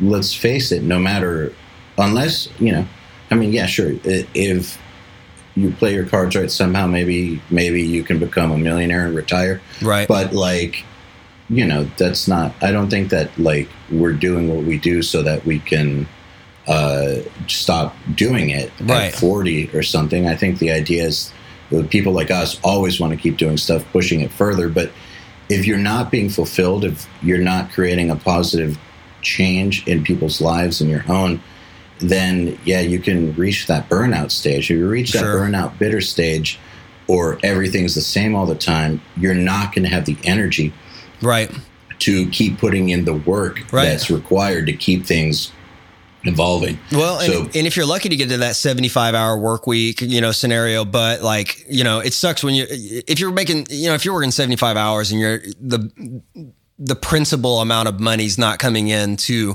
keep there's something about money that's motivating. You know what I'm saying? Like, money definitely like motivates you to do the mundane things that it takes to do what we do, to be able to complete projects. And it's interesting, once you get to that if you're lucky enough to get to the 75-hour work weeks, you know, hopefully it's not 365 days a year, but you get to that point. What's interesting is that you're constantly working, which means money is like constantly coming in, but then you have to constantly be, I think I listened to your podcast about your intern, like turning into a job.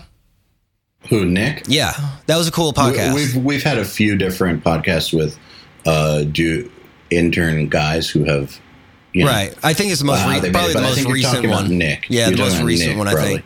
Yeah, and so, but then there was like, I think it was discussed about like infrastructure and like investing in infrastructure and like, you know, the fact that just because you have this gear now and like you're working and you're making good money and like, you know, you're hoarding money and you're not spending it on growing the infrastructure of your business. I mean, cameras nowadays, dude, they cost like $3,500 to $5,000. You know, each lens that I use is $2,500 to $2,700. You know what I'm saying? Like the flashes that I use are $400 a piece. I mean, it just gets ridiculous, you know? I mean, not really ridiculous, but when you're first starting, if you think that way, it gets crazy. But once you get to a point where you're like maintaining all of this, it's kind of interesting how like you don't have to think about when you can disconnect yourself from thinking about the money and you can literally just focus on doing the best job possible and like creating a product for your clients that really help them.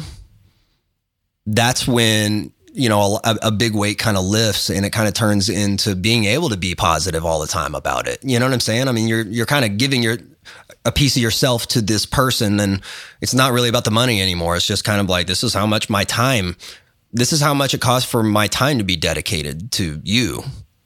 And funny enough, when you reach that point, that's also when the money starts to really get better too. Sure. Well, what's real crazy though, you can also get to a point where, you know, you're trying to invest in infrastructure and you made more money. Like last year was my best year ever.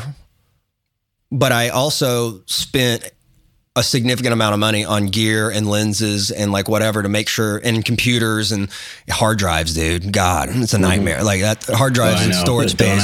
Hard drives and storage space is my bane of my existence.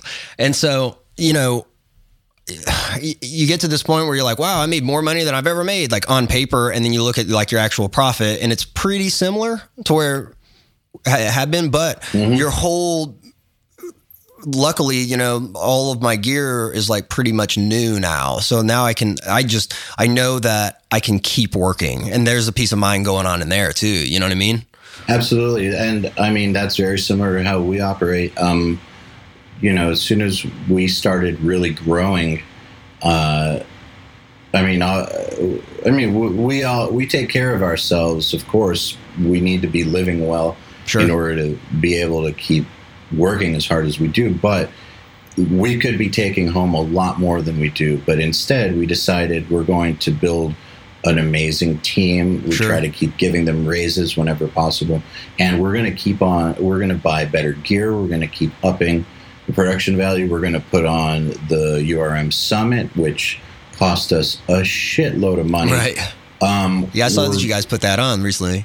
It went great. That's awesome. Like, we're going to invest in these things that are going to make people's lives better and also make it so that we can keep doing this at a higher level and higher level. Sure. And same here. While it is important for us to make money on a personal level, like I said, we could be taking home a lot more than we are. Right. But then that would make me nervous that by doing that, we'd be shortening the lifespan of the business because we won't be able to keep evolving. So I think that that's just what you got to do. It's a constant balancing act, you know? I mean, constantly. It's like the more money you make, the more decisions you have to make, the more, you know, more expectations you have to manage. Expectations, right? Like, I mean, we have a few of those now. A lot more than we used to have.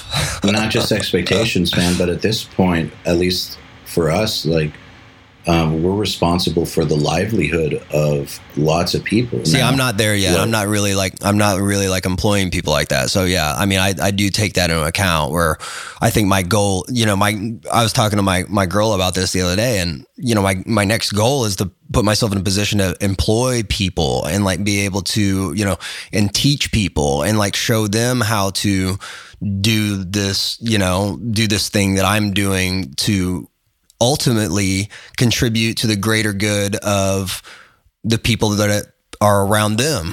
You know what I'm saying? Like, I mean, if there's more people that can create, better, in my case, like better imagery, better video, better like whatever, that means that all the businesses around me, like in Evansville, and then hopefully like regional, and then wherever myself and these other people end up, it increases their value as well. And it's just nice to see.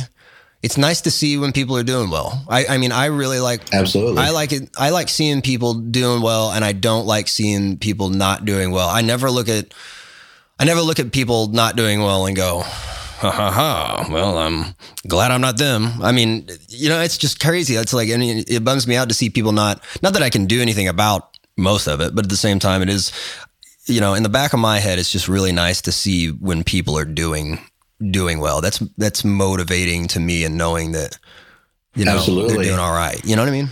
Yeah. And I know that, like, I stay up at night thinking about this, but I want the people who work for us, obviously we're still a growing company. We can't pay as much as I'd like to, but we are paying a lot of people. Well, we are some people's entire living, and that changes the game completely, because now it's not just about me, Joey, and Joel. If we fuck up, there's a whole lot of people whose lives, they won't be ruined, but like, going to be affected significantly. They're going to be affected significantly. Right. And it's a big responsibility, and I love it. Yeah. I absolutely love it. I want to make their lives the same passion I have for, with our students. I want, our goal is to train the next generation of all your professionals. Totally. I want like the future Andy Sneaps to have come from our school and stuff. Right. But I want the same for our employees, man. I want them to, have huge careers of their own once they're done working for us, or if they go with us all the way, that's great too. But I want them to have great lives. Sure. So we've been talking for a while, and I do have some questions from our listeners. Oh, snap. Okay. Yeah. Awesome. We've covered everything that I had wanted to discuss with you, but they have some questions too. That's awesome, man. Bring it. So here's one from Gustavo Rodriguez Jr. I saw Alex Morgan and immediately thought U.S. women's national soccer player. Haha, sorry. No, Wrong that's Alex. perfect. But hey, awesome photography. Not sure if this gets covered by the time questions are asked, but what was your first move or opportunity that really got your foot in the industry? It seems that you're a versatile photographer. So how did you make all those connections between working with bands to doing weddings? I guess we did kind of cover that, but sure. No, I can touch on that. Actually, okay. The female soccer player thing's hilarious. I remember talking to you back in the day when I was like talking, I was like, what should I call?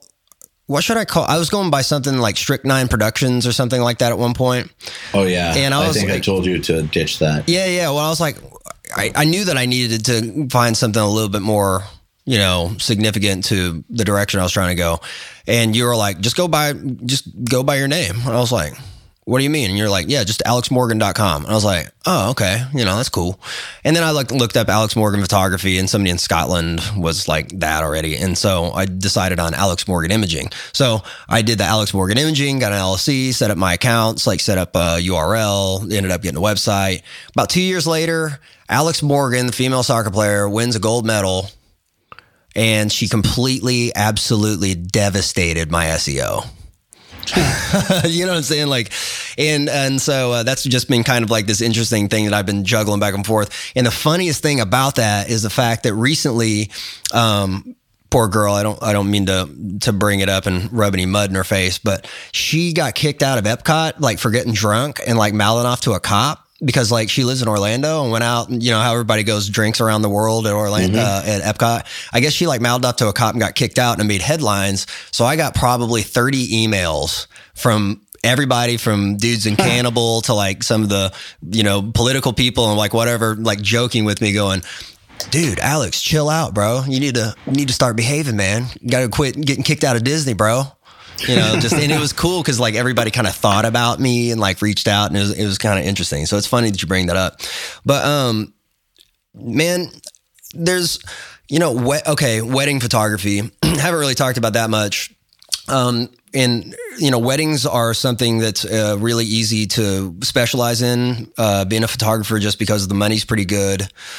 And I take my payments in thirds, so I get a deposit sometimes like a year in advance. So I'll get a third of those. It's kind of like the equivalent of cover band stuff. Right. Well, let's not necessarily, just because cover bands, I mean, you're learning, like in a cover band, you're kind of learning material that's already been created. So you're just kind of like learning it. So like weddings are, people want to have this stigma of like, oh, he's just a wedding photographer, or like, no. That's what I mean. Right. And that there's like some people, you're right, it's not that cool. The stigma, but like it's actually really cool because you're up there doing it.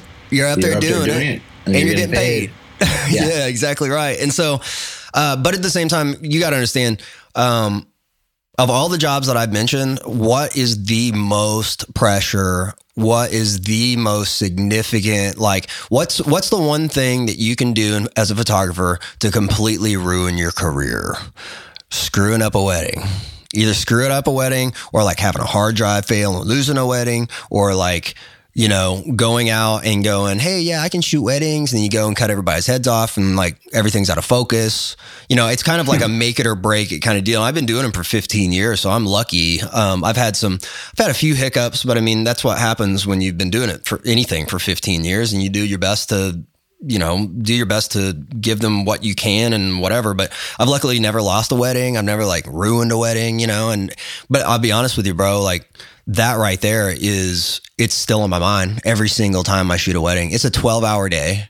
It's more volume photography wise than any other job that I'm ever going to do. And now I only take 10 a year. And I probably, you know, I mean, in the last 15 years, I've probably been to, you know, easily 300 plus weddings. I mean, how many weddings has the normal person been to? And they're like, oh, I've been to 20, man. I've been to so many weddings. It's like, well, I've been to 2. Yeah, right. And so like, no, wedding photography, it was like my training ground, high pressure.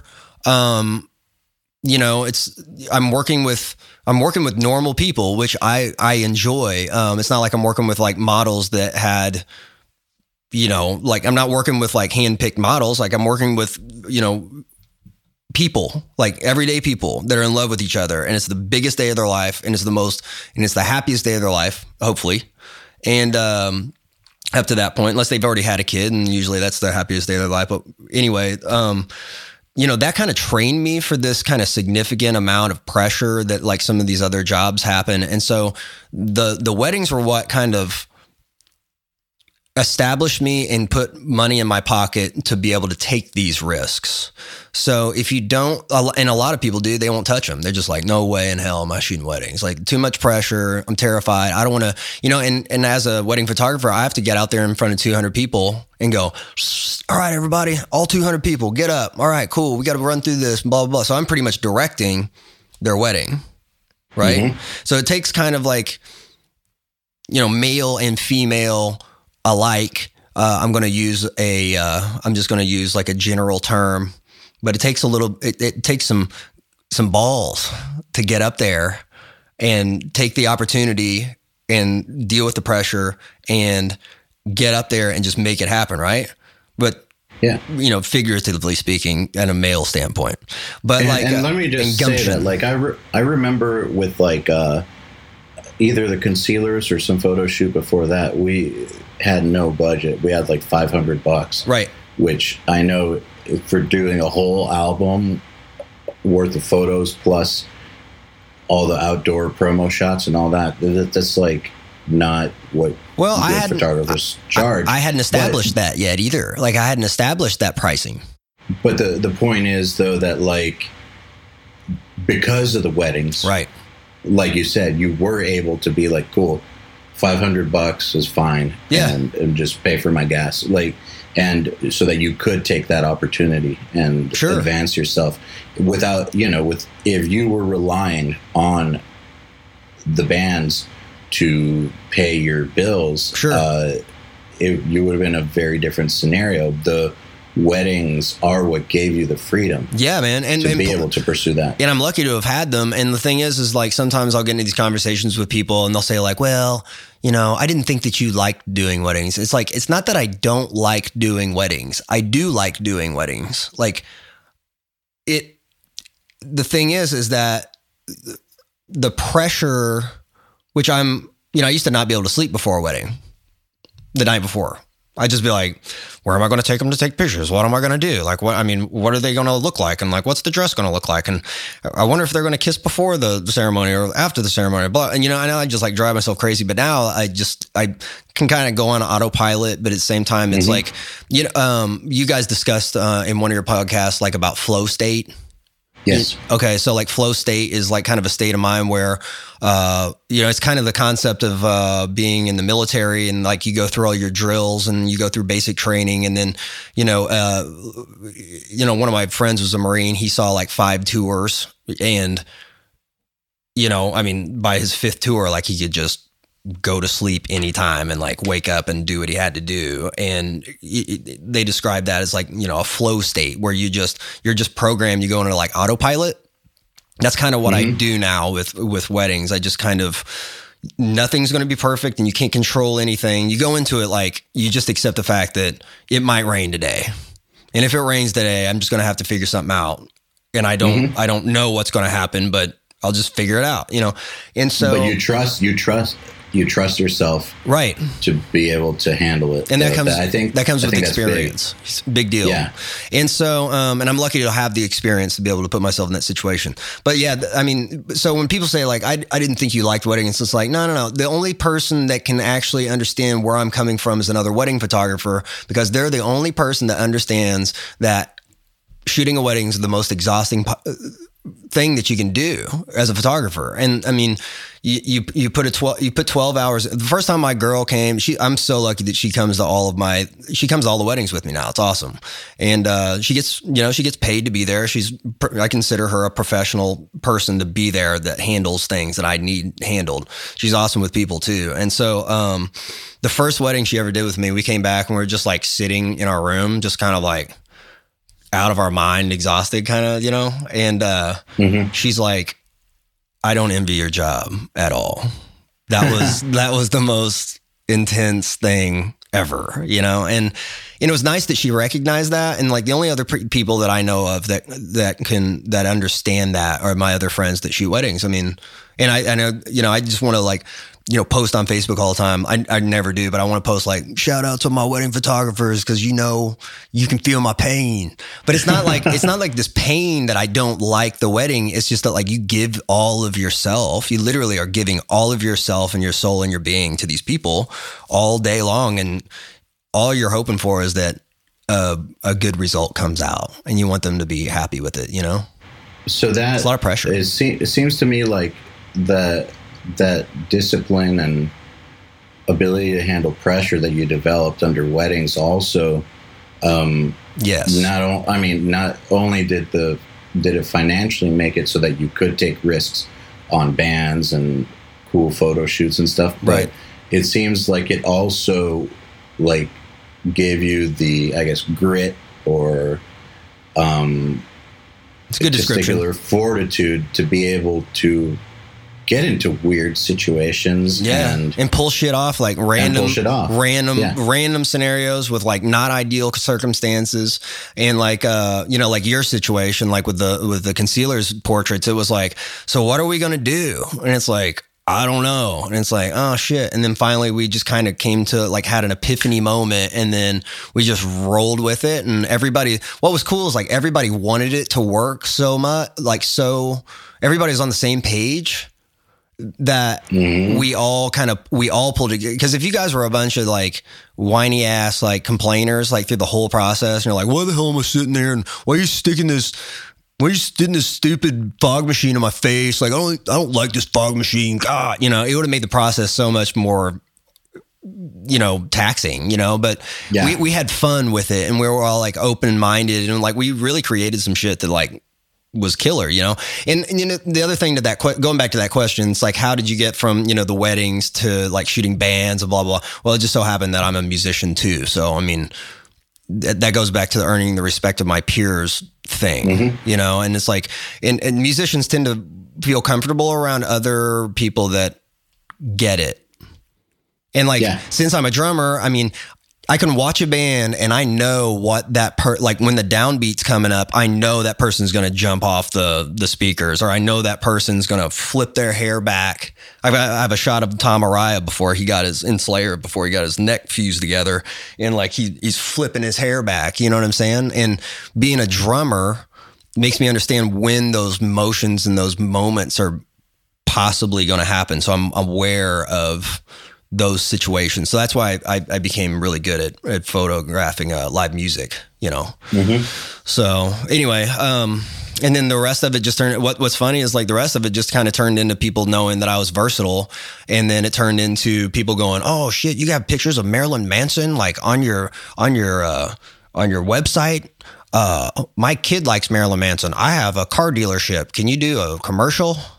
And it's like, sure, And so, it just kind of turns into I'm lucky enough. Snowballs. Yeah. And I'm lucky enough to like maybe shoot subject matter that people, I mean, dude, I worked with Cannibal down in Nashville a couple weeks ago, and like a month ago. And then I had a phone call from a big insurance company that I was getting ready to do the work like 2 days later, work with them 2 days later. And when I'm at the insurance company doing production for them, they queue up like Cannibal's website and they show like everybody. They're like, look, he works with this band. This band was on Ace Ventura Pet Detective. It's like, oh, I've seen Ace Ventura Pet Detective. That's really, really cool. And it kind of turns into this funny, I don't know. Like, I mean, I can work with Cannibal Corpse and I can work with like a big time financial firm. It's kind of it's lucky. I'm just lucky, what it boils down to. But it's just making. I would say fortunate, not lucky. Fortunate, absolutely, yeah, 100%. Because you have. I put the time in. You know what I'm saying? You put the time in. So here's a question from Anthony Potenza. I've followed Alex for the last few years, and he's a badass. When Thanks, bro. You get Anthony's cool, by the way. Was one of our best students. But when you get a band that contacts you for photos, what do you look to create in their image, and what do labels look for to make a band look like a professional band in their promo photos? Oh shit. All right. So it's funny. That's a good question. That is a really good question. I don't think they know. Let's just start there. I think the standard is everything needs to be in focus. Because sometimes they work with people that they deliver shit that's not in focus. And then,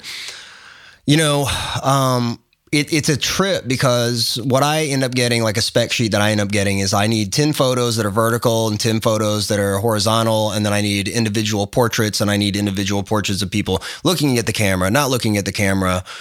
So it kind of turns into kind of a check sheet of like, so if I need 10 verticals and 10 horizontals, does that mean 10 locations? Cause like you only got me it's not me that I'm usually working with a band in the middle of their record cycle, like in the beginning of the record cycle. So they're usually in the studio. So their brain's like not in photo mode, especially the first time I've ever worked with them. Working with Gojira on the road was awesome because they just had, time off, and they're just kind of like hanging out before a show. And, they weren't like, I just finished, I'm in the middle of tracking guitars, and now I have to take this day off to like stand there and get my photo. You know what I mean? So I kind of have to roll with where people's brains are in those certain scenarios. But the difficulty, I think, is just finding the locations, because the budget's not there in this particular genre that I usually work in to, call somebody and be like, hey, will you scout? Like, I need 10 locations. Can you go scout this? Like, here's here's $1,000 to like spend the next 2 weeks like finding locations or build this for me or like whatever. So I have to find all these organic locations. And what's really interesting about this question in particular is the fact that when I go down to Tampa and work with the bands down there, I work with Hate Eternal and I work with Cannibal, and Tampa is like the mecca of like American death metal, which means that these bands have been successful for around 30 years, and Rutan was in Morbid Angel, and Morbid Angel kind of stakes claim to Tampa too, So all these bands have been photographed everywhere for the last 30 years. In Tampa. And so when I get flown to Tampa to do new promo, it's like, oh my God, like what am I going to find that like hasn't been already like, everything in Ebor's tapped, like everything here is tapped. I kind of want to just get to a point where I like put them on the beach and be like, here, just let your hair blow and like, let's put a beach in the background, which I actually did with Battlecross back in the day. I remember those. Yeah. Those are good photos. Yeah. It turned out that they're still using that one of those shots. But, yeah, it's like the labels they just kind of like hire me based on my portfolio, I guess, and just trust that I'm going to like pull something out of my ass, I think. Really. And that's how it feels like sometimes, because it's not like I have a team of people going out there and putting it all to, it's not like Nickelback where it's like, they've got like the budget for a location, they got budget for wardrobe, they got a budget for, well, all this. Correct me if I'm wrong though. Like, say that it's a local band that you're shooting. Okay. Like, so right here, the 30-year-old bands, they know how to pose. Exactly. They've been doing it for a long time. Yep. But what about when you're dealing with people who don't know how to be on camera? Like I know, for instance, Daath photos, like right. for the concealer shoots, we were really used to it by then. And even the ones that we did in Evansville with you, right. Like, we were used to it and knew how to stand, and so those photos all came out great. We actually did some photos in Princeton, Indiana, like where I went to high school at the old rubber plant over there at Mid-State, and that was kind of like my ultimate location that I always wanted to use. So anyway, but we were comfortable and we knew how to pose. But like I think that if you look at our photos from like 2006, like band photos, you could almost tell that we were uncomfortable. And that we also had a good photographer back then. Sure. So I think what he means is, how do you get a band that it wants to be a pro band, but they're not there yet? Right. Haven't been to a million photo shoots. Right. What do you look for to try to make them look like a real band? Yeah. So part of that's like sometimes I'll show up. That's a good question. Okay. So like if you're in a what we call baby band, right? You just started, you've got minimal experience and you've got this like kind of visual. Unfortunately, there's a lot of I think a lot of musicians that kind of in the beginning, they don't take uniformity or like any kind of like wardrobe like into consideration. They're like, yo man, like I don't care, like I woke up like this and this is how I dress, bro. Like I wear like, I've got a white t-shirt. It's got a stain on it. I've got my camo shorts. But dude, there's another side of that coin too. Like I'm sure you've seen the local bands that dress up too much. Sure. And it looks depends on the genre. Depends on the genre. Yeah. Depends on like what they're going for. I think that I mean, it just kind of depends. I mean, it depends on like what kind of brand, like how do you want to brand yourself? Daath was like this. Daath had a serious mystique associated with it. So your mystique was very dark, very. I'm trying to think. It's just kind of, it was very dark, but it wasn't like black metal, but it wasn't like, I didn't really consider you guys death metal. You know what I'm saying? No. I mean, there was like, the kind of drumming was in death metal or whatever. But so you guys, I think what I got from you guys is that you wanted to come off as clean. You wanted to look clean. Like you wanted to, not like showered clean necessarily, but yeah, I mean, start there, you know what I mean? Take a shower. No, but the whole branding system, and you kind of had it down. Like, I mean, you had, was it Jordan Haley? Is that who's doing your, yeah. And he does, Bird of Prey. Is that correct? That's correct. Yeah. And he's been doing, some work with Nurgle, I think, with, Behemoth. I think he's like designing clothes now or something, but like, Good. Jordan was a really killer, like, or still is obviously, but like a really cool, like killer graphic designer and just artist in general. And so it was like I had to figure out a way to like pair these images of you guys that worked with his graphic design. So like if I get an opportunity to see what I'm working with as far as the designer, that's killer, which is insanely rare because confidentiality is so significant with like bigger bands. I don't even know. You know what's interesting about what you're saying is our photos, once we decided Jordan's our guy and to get that brand thing happening, right? Our photos also started to get better because of that. But before we had Jordan helping with the branding, and when we were just going with like whatever artist the label found and whatever photographer, that's when things were all over the place. Right. Yeah. Like we had to kind of figure out what we were about. Exactly. And that's when our photos started to get a lot better. And so I feel like a lot of these local bands don't know what they're about yet. And so there's not much I can do about that. You know what I'm saying? I mean, they kind of have to find themselves. It's easy. It's easier. Like, it's definitely easier with a band that's already been branded and already been like kind of found some kind of cohesion between their mystique, their message, their logo, and like their stage performance and then like their stage production. Pantera is like one of those bands that just Dime could roll out of bed in like a sleeveless vest and like cut off camo pants and like his chucks and his pink beard and looked awesome. He just looked that part, but you can't try to look like that and usually pull it off. Like he just wasn't trying to look like, he just was that, So the goal is like to kind of put people in a position where they don't look like they're trying real hard. So sometimes, I'll work with like a baby band and they'll stand there and they'll have their fists clenched in their glare face, but they've got like a baby face and they're like young, you know what I mean? And so like 10 years from now in your career, you might be able to pull that off. But like right then you almost have to like, I mean, a good example is August Burns Red, like those dudes don't like try to put on the hardness. I mean, dude, Black Dahlia Murder, right? It's like, you got to kind of find, if you're lucky to work with a band that kind of knows who they are and are comfortable with being who they are, then it makes it a lot easier. And sometimes, you have that kind of standoff person, that one person in the shot that just doesn't fit the look, but their talent's like amazing. And then, so you just kind of have to like balance that. And then, the first time you work with them, they see the photos and hopefully that one person goes, oh shit, like I really need to like think about this next time.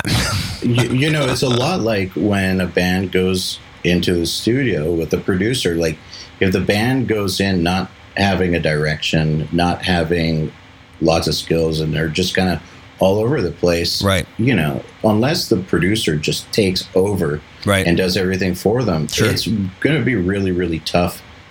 It's going to be tough to get something amazing because you're not giving the person you're hiring a lot to work with. So I would suggest for Anthony, if he's talking about his own band here or suggesting things to bands, before you hire someone like Alex to come make you look like an amazing band, try to have like 10 photo shoots where like someone does it for free. Sure. And like start to just see what you guys look like and oh man, that's such analyze it. You brought up a perfect thing that just sparked in my head. If people don't know what they look like on camera, like a professional model has so much experience in front of camera that they know what they look like every time they move and shift and do their whatever. Like they know exactly what they're going to look like. Like a seasoned actor knows exactly what their facial expression is going to look like. They know exactly what their voice is going to sound like. They know exactly how, if they walk this way and talk this way and, turn on the swagger, turn off the swagger. I mean, if you've never been photographed before, you're not going to have any clue and it's going to be up to me. I'm going to have to take over, which is fine.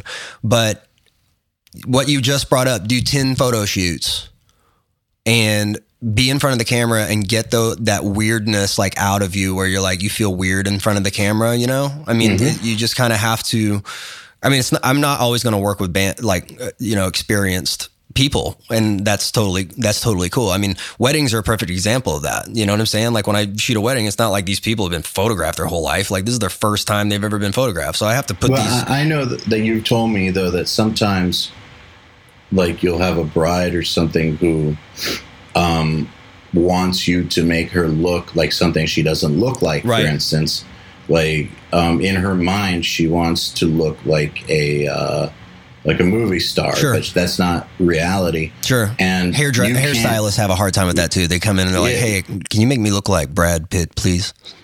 Yeah, exactly. And like you can do a lot, but sure. You can't create a person that they aren't. And so it's the same with bands. It's like if you want to look like a pro band, you kind of need to look like a pro band before there's a camera in front of your face. Yo, and there's something to be said straight up when it comes down to like,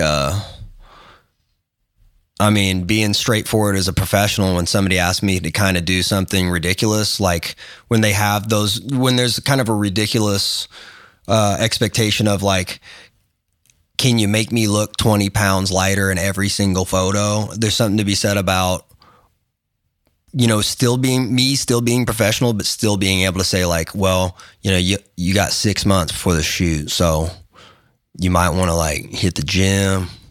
You might want to, and that might offend them, but at the same time, like at least somebody said it. It's the truth, what I'm saying? Though. Oh my God, it's the total truth. Like I can create the best version of yourself that I can possibly create. That's it.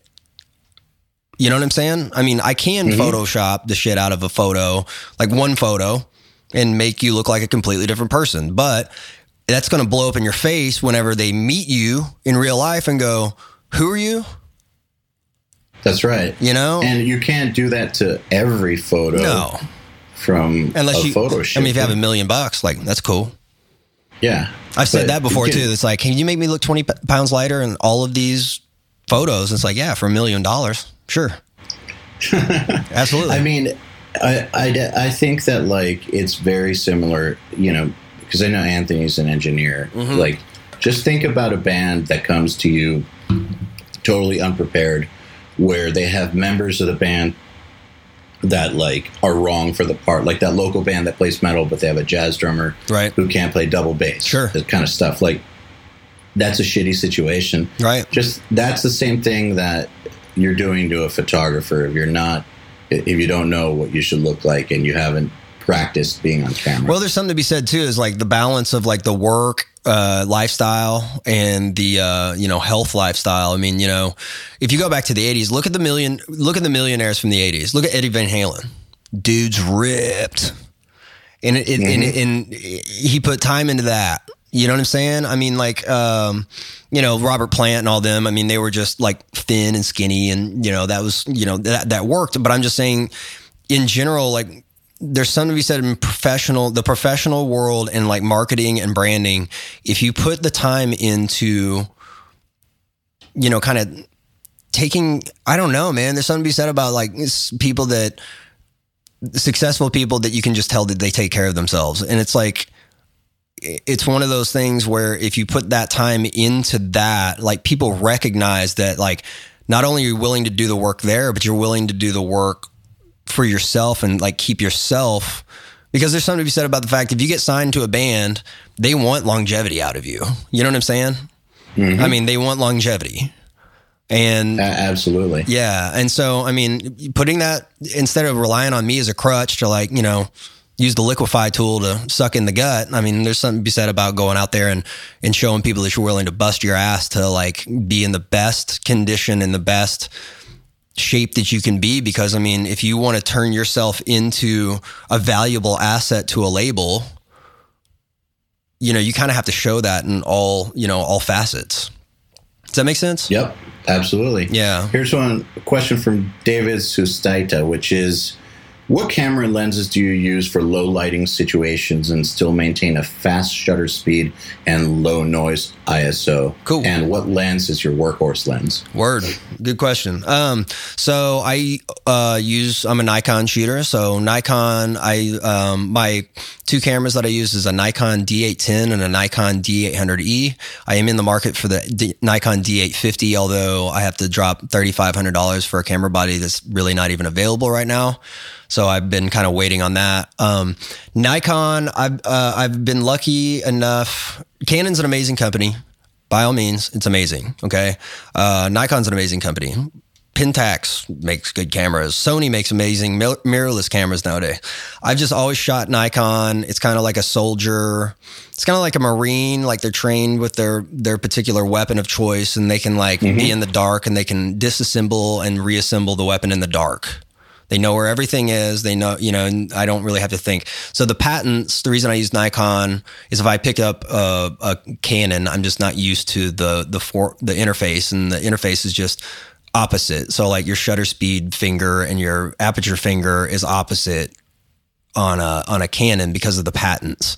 And so they just have to switch. Even when you twist, when you connect a lens, like on a Nikon, you turn it clockwise, and I think Canon's counterclockwise. I mean, just stuff like that. They change just because of patent issues. But I have shot side by side with let me think. It was the Nikon D810 side by side to the Canon Mark III, and in low light scenarios, the Nikon, in my opinion, won pretty significantly. Even the person that, and I was shooting a wedding, and you're always in dark scenarios in weddings because everybody thinks darkness is romantic, and it really can cause like an issue and a lot more pressure. But so Nikon D810, Nikon D800E. Nikon D800E is pretty killer because it doesn't have, I'm trying to think, it doesn't have, I think it doesn't have like an anti-aliasing filter, which aliasing is the issue that you get. It's called a moire pattern. Whenever you see digital videos, if somebody's wearing a checkered shirt, you see like that crazy wavy looking pattern. That's called a moire pattern, and that's kind of like something you don't want.